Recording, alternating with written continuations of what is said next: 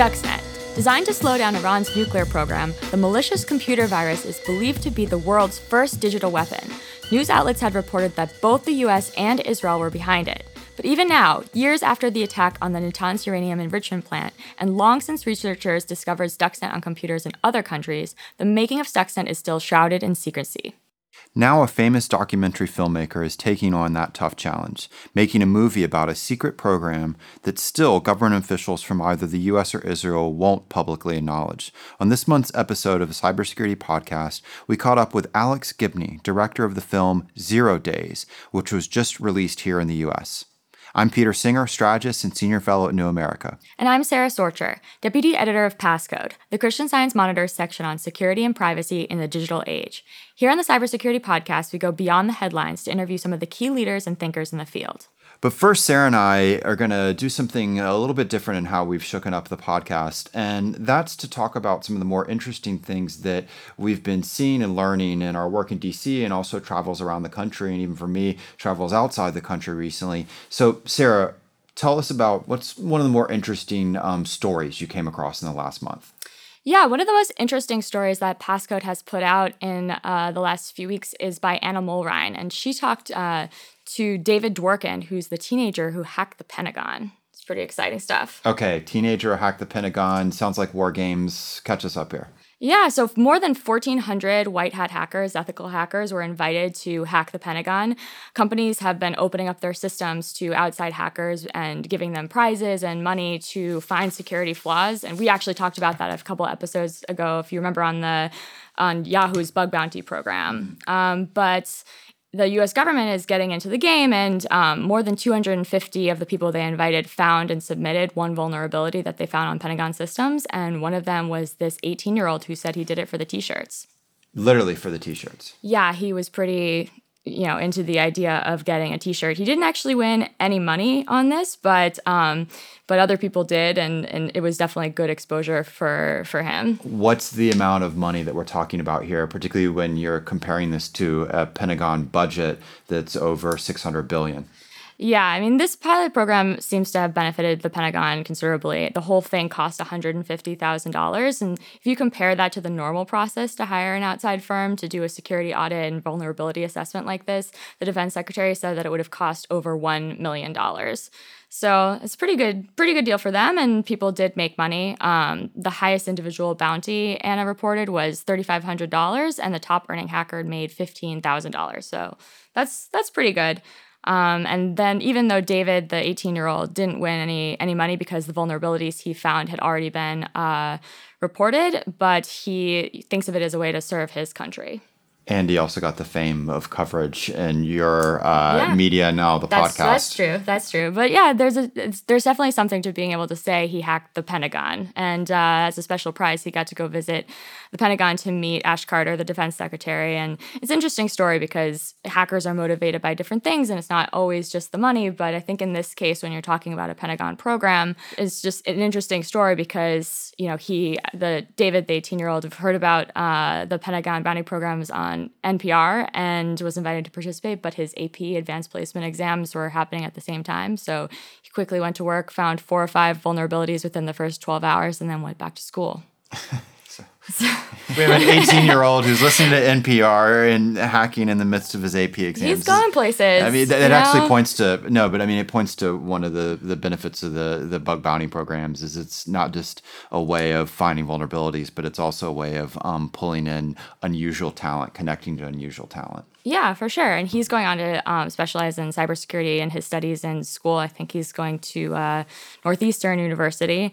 And he's making us all feel like underachievers, or at least me. So, Peter, what is something interesting that you're up to these days? So what I am literally up to today is preparing for congressional testimony.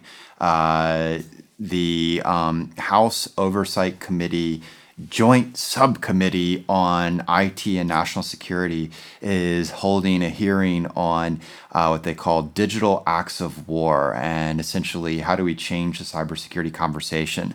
And for listeners of the show, the one of the chairman who's hosting this hearing is actually Will Hurd, who we had on previously. Very nice. So hopefully he'll be nice to me because we were so nice to him on the podcast. You should definitely do a plug for the Cybersecurity Podcast when you're up there.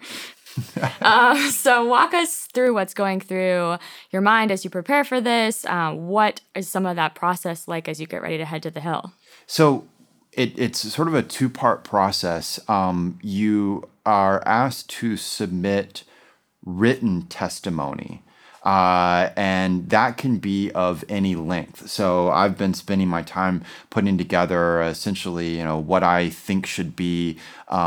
It breaks it down into a number of issues, but basically it's a written document.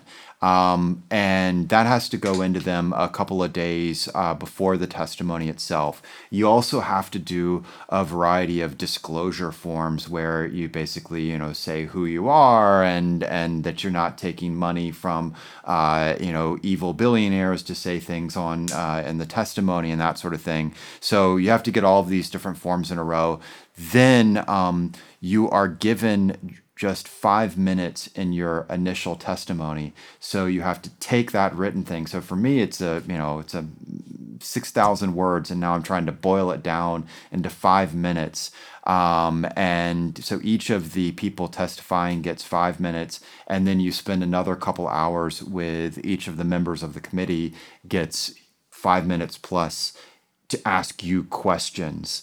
And I found it, the challenge is not just the duration of it, but the wide range of topics that you might cover. But also, for Congress, they each have 5 minutes, so they want to utilize it in the best way to what interests them or to make certain points that they want to make. So everybody's, in a different way of putting it, everybody's sort of minding the time.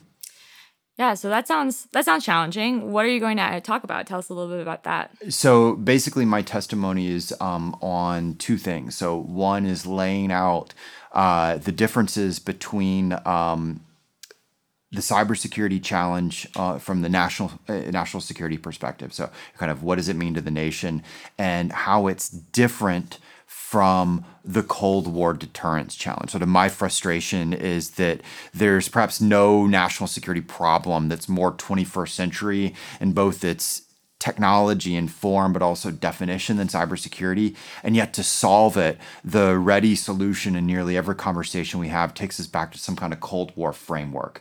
And so, I'm going to lay out, no, this is not the Cold War.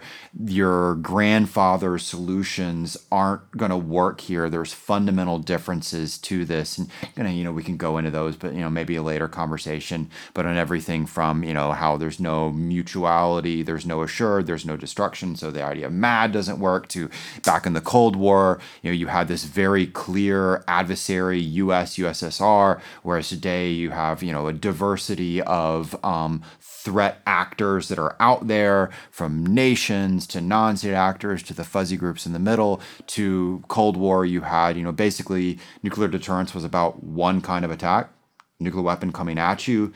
Cybersecurity, many different forms of attack. So that's the first part of it. And then the second part is basically my solution. So it's here is a cybersecurity strategy for the U.S. that would be more workable. Notably, it's nonpartisan in these tough times. And also notably, it's something that's fairly implementable because it doesn't rely on a big budget push. And essentially breaks it down into three areas. On one, how do we build norms? Two, how do we do what I call diversity, deterrence through diversity? So, not trying to hit back the guy coming at you in the same way, but going after their interests in other areas. And then the final part of it is essentially the magic word of resilience. How do we build resilience, and all the different things that government can do, and everything from shoring up the human resources side to helping to build a cybersecurity insurance marketplace. Basically, how do we make what theoretically you would call deterrence by denial, And deterrence by denial sounds complex, but it's basically the idea that the bad guy is less willing to attack you because they don't think their attacks are going to work. Great. Well, that sounds like a lot of ground to cover in the hearing. I hope they don't keep you there for 5 hours like they did FBI Director Comey. I will take a bathroom break before I go in. And now we'll hear from Alex Gibney. He's the director of the new documentary 0 Days. He's a producer and director known for a number of famous films, including Enron, The Smartest Guys in the Room, and We Steal Secrets, the story of Wikileaks. As 0 Days premieres in the U.S., I chat with Gibney about the U.S. and Israeli plot to ensure Iran didn't get a nuclear weapon, the often frustrating secrecy of official Washington, and his surprise when he found out that Stuxnet was just a small part of a much broader U.S. plan to remotely disable Iran's infrastructure. Thanks so much for joining us, Alex. Delighted. So first, tell us what drew you to this particular project. Well, I knew a little bit about the Stuxnet story, but I think it was because I only knew a little bit, and it seemed like it was a bigger story than it was being made out to be, that I decided to dig in. And so how did it compare to some of the other documentaries that you've done? Well, it certainly was challenging in one sense because nobody would talk to me Yeah. because of the classified nature of the program. Even though it was outed and everybody was aware that this computer worm had spread all over the world, and everyone seemingly was aware that it was an attack launched by Israel and the United States on Iran, nevertheless, nobody would admit it or even admit that it happened. So that was frustrating. And then it was also hard in the sense that my main character was a piece of computer code. So as a filmmaker, that was the challenging development. Yeah, so on the first part of that, I was really struck by the first few minutes of the film where it sort of culminated in you saying this was really starting to piss you off because you had all of these people who seemed to have an interest in actually talking about this but weren't able to. Was that what led you to find this other character and develop that, or was that a part of the plan from the beginning? No, it wasn't. I mean, I assumed that we would get more people to talk on the record. And, as you mentioned, early on in the film, we have a montage of people saying, I can't talk about this. No, it's classified, can't talk, But these were people who weren't just interested in it. They knew very well what was going on and had intimate knowledge of it. And the frustrating part for me was that they simply wouldn't even address it in any kind of broad sense. It wasn't like I was asking them to give up secret codes or anything or betray agents in the field. So it had a kind of Emperor's New Clothes quality to it. It's like everybody can see that the Emperor's naked, but everybody's pretending that he's got clothes on. And at the end of the day, that led us down a path all over the world trying to find people who would speak to this issue. And ultimately, we found some people inside the NSA who did agree to speak to us under certain conditions. I'm curious about some of the technical challenges for a topic like this, too. Something so densely technical. How do you explain that to a general audience and make that come to life? And what were the general principles that you had when you were thinking about how to do this? The key thing was to frame this as a detective story. And in that sense, we were aided tremendously by two people we interviewed, Eric Chen and Leo Momurku from Symantec, the antivirus company. They were able to describe how step by step, inch by inch, they were able to go through the code and actually understand it. They were the ones who actually figured out what it was. Because when it landed on their desks, they started to explore it, and they had never seen anything like it. Normally, a piece of malware they can break down and identify in a few hours, maybe a day. This one took them months and months to figure out what it was designed to do, and they'd never seen anything like it before. It was unique. So they were able to explain to us that process by going back and reliving that discovery. They were able to tell us how it worked. And so I think in the film it's quite exciting. Mm-hmm. I think it is too. And for you personally, I'm curious, wading into this technical topic, what was that challenge like for you to track this story and also to explain it on a personal level? Well, it was hard. I'm not a computer expert. And so there was a steep learning curve for me. But I've been down this road before a number of times. In a way, I'm sort of the stand-in for the average viewer. If I can understand it, they can understand it. And so I went down that road. I mean, I long ago, I did a film that had nothing to do with the internet. It was called Enron, The Smartest Guys in the Room.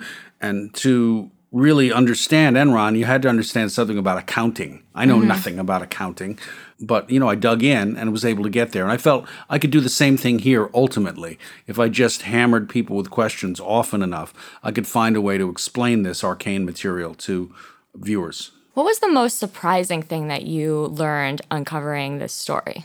The most surprising thing was something that came out of our sources, which was that Stuxnet was just a tiny part of a much larger operation. That Stuxnet really surfaced in 2010, but right around the time, maybe only 4 or 5 years later, the sophistication of Stuxnet-like weapons had grown so enormously that it was revealed to us that the United States had a program called Nitro Zeus, which was basically targeting various portions of the Iranian grid and was able to flip the country off at the flick of a switch. That was shocking and surprising to us, that already we had achieved the kind of science fiction cyber scenario that everybody had been talking about and that you had seen in movies like Die Hard 3. Well, we were there. That was a shocker. Yeah, and there too, were you surprised by the secrecy around that type of capability? Well, I wasn't surprised by the secrecy around that because nobody knew anything about that. Right. And so, oddly, it didn't surprise me.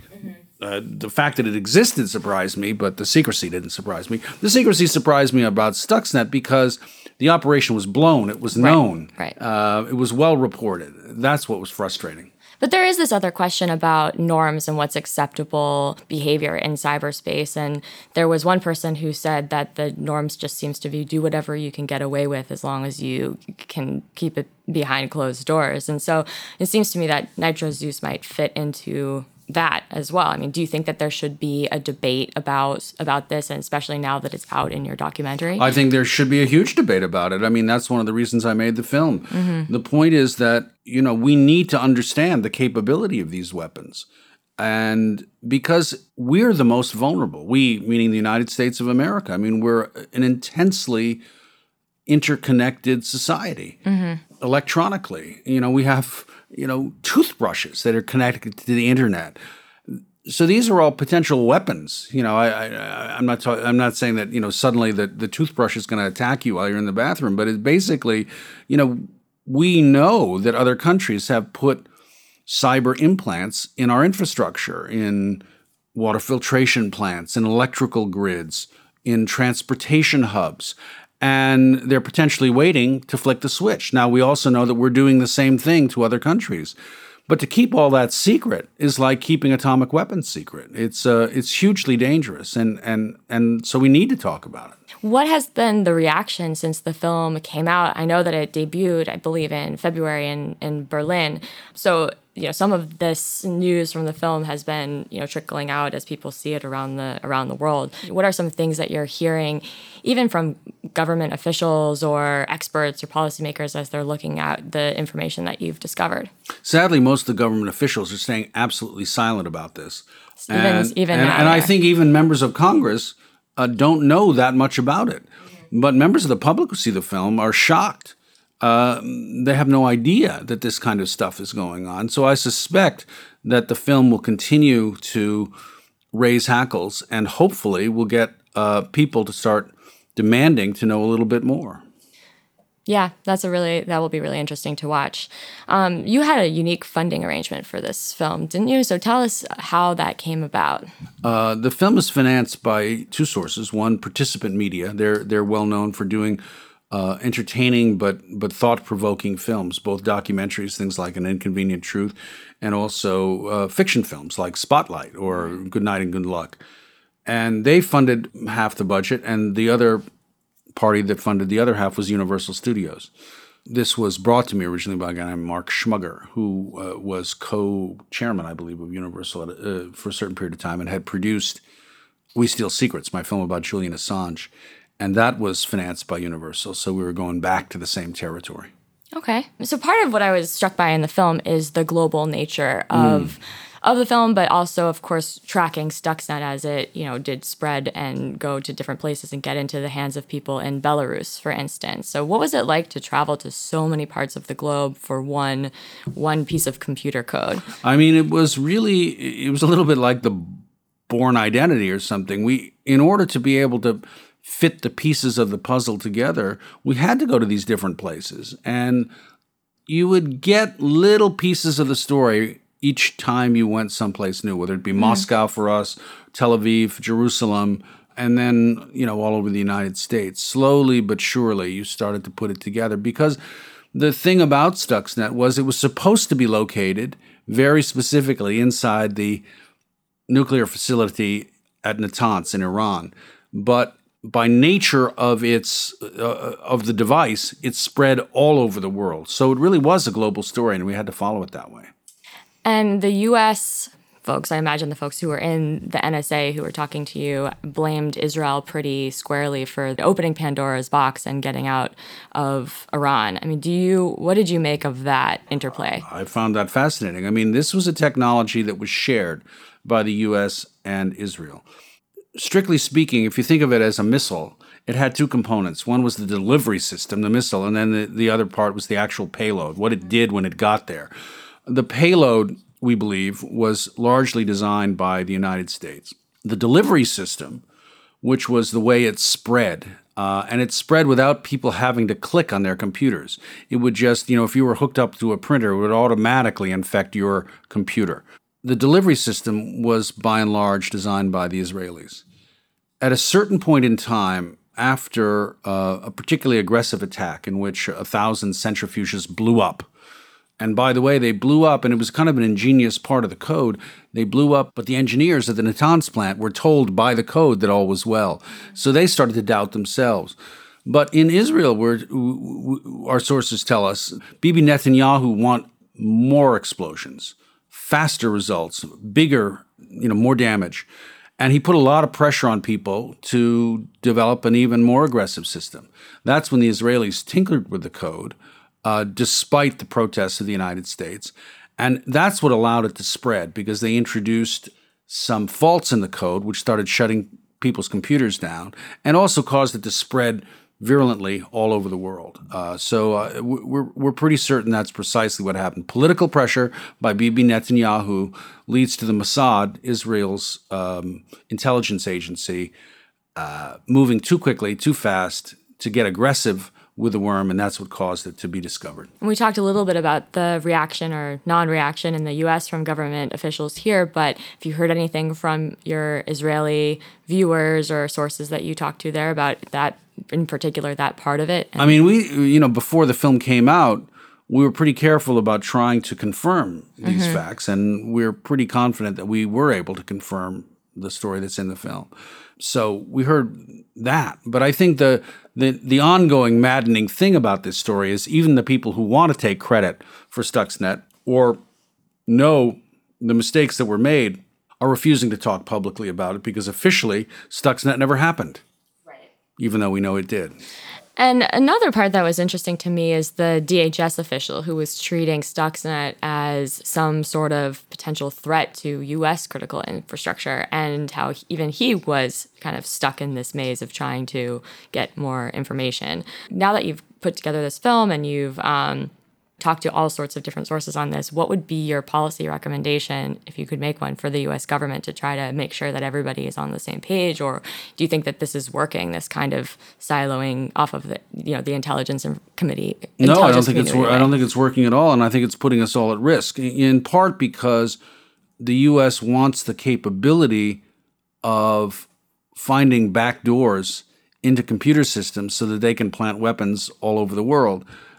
But that's a little bit scary. It means that they're hiding those vulnerabilities from us, the public. So I don't know what it's going to take, but it was really quite surprising, that incident with the Department of Homeland Security, where we've got a guy who is charged with defending us from attackers from without. He's terrified at the size and scope of this new worm, which is infecting computers. He's trying to shut it down, not realizing that, a few miles away were the people who developed the weapon and just didn't bother to share the information with him. Have you been following any of these policy discussions that are going on now? I mean, there's the encryption backdoor issue, government access to that, and some of the other, even just recently, this debate about Rule 41 and expanding mass hacking and being able to give the government permission to hack into multiple computers with one warrant. Yeah, I have been following that debate. I certainly followed the Apple debate regarding the San Bernardino shooters, and I think what the government doesn't seem to understand is that when you design software with backdoors, it's not the government only that can get in through those backdoors. It means that everybody can, sooner or later. This is the dilemma that we have with technology. And I think on the other side, there are a lot of people a lot of hackers who put their faith in encryption. Ultimately, codes can be broken. So it's going to take a kind of ongoing vigilance to make sure that we get this right going forward. I think the government's approach so far has been wrong-headed. Richard Clarke and others have argued strongly that we need better encryption because that's going to protect us not only against our own government, but against other governments like China or Russia, Iran, who are trying to get into our computers. And what do you think about the idea of, you said that a lot of your viewers were surprised that these things were going on and that this was an eye-opener for them. Do you think that as there are more films and more TV shows that are accurate and actually depicting the code and depicting the story, that awareness on the public level is going to rise? I hope so, because we're all affected by this stuff. And the kind of sci-fi world in which machines can be remotely operated by people who seek to do ill is going to increase. One question that we ask all of our podcast guests, it's maybe the most important question of all, is what is your favorite depiction of cybersecurity in fiction? Favorite as in you love it and you think it's really accurate, or favorite as in you hate it and you think it's totally not accurate? And I'm curious for your take in particular because obviously documentary is nonfiction. But sure. Any thoughts on this? I mean, I haven't seen them all, but I was a big fan of iRobot. I think that's, fun. And certainly it was funny, a number of antivirus folks that I talked to, including Eugene Kaspersky in Moscow, said if you want to know what these weapons are capable of, take a look at Die Hard 3. Really? Yeah. Now, Die Hard 3 at the time was kind of a joke, a sort of over-the-top depiction. I think it is kind of over the top for the moment, but it does give you a flavor of the kind of ways in which these cyber weapons can infect major pieces of infrastructure. That's the part that people don't get. If you think about code, you think, okay, it's something that does damage from computer to computer, but it's the ability of code to take over programmable logic controllers, PLCs, that is the scary part. And so many of these machines were attached to the internet without any thought given to security. And that is a grave concern, I think. Great. Well, thank you so much for taking the time. Delighted. Thanks again to Alex for a great conversation. And join us next month when we interview more of cybersecurity's biggest leaders and thinkers. Be sure to subscribe to us on New America's iTunes and SoundCloud at the Cybersecurity Podcast. And I'm on Twitter at Peter W. Singer. And you can follow me at Sara Sorcher. Sign up for Passcode at csmpasscode.com. This podcast was directed by John Williams and Amanda Gaines with production assistance from Simone McPhail. Talk to you in a month.